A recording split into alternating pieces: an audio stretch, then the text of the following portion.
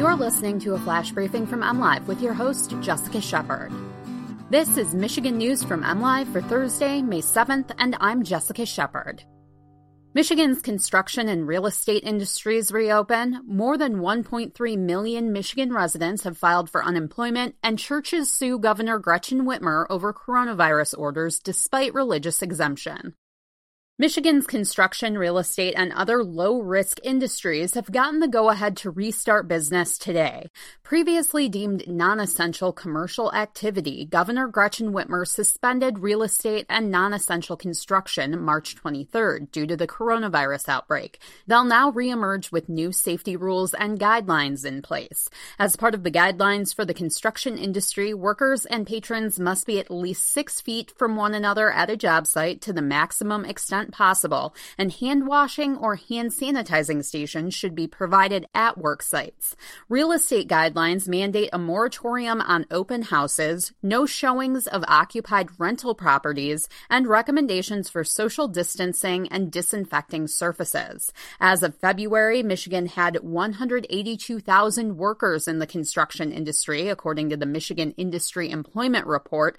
There are 42,000 real estate agents and more than 700 branch real estate offices in the state, according to the Department of Licensing and Regulatory Affairs. More than 1.3 million people have filed for unemployment in Michigan over the last 7 weeks, as the state received 68,000 new claims for the week ending May 2nd. Although that represents a decline of 13,000 claims from the week prior, Michigan's workforce continues to be one of the hardest hit in the nation due to the COVID-19 pandemic, according to data released Thursday from the U.S. Department of Labor. Data for the week ending April 25th showed only 4 other states, California, New York, Pennsylvania, and Texas, had more people receiving insured unemployment benefits. Michigan had 1 million people receiving benefits at the end of that week. With new claims decreasing last week, it marked the first time since the week ending on March 14th that new claims were below the state's previous 1-week record of 77,000 claims set during the recession a decade ago. Across the country last week, 2.8 million people filed for unemployment benefits as workers continue to miss work due to business closures. The constitutionality of Michigan Governor Gretchen Whitmer's emergency orders intended to curb the coronavirus outbreak is again being questioned in court. At issue is whether public health concerns outweigh the right to religious assembly. Churches, pastors, churchgoers, and a former Republican delegate on Tuesday sued Whitmer in federal court over claims the governor's executive orders banning public gatherings violate constitutionally granted rights to free exercise of religion and freedom of assembly.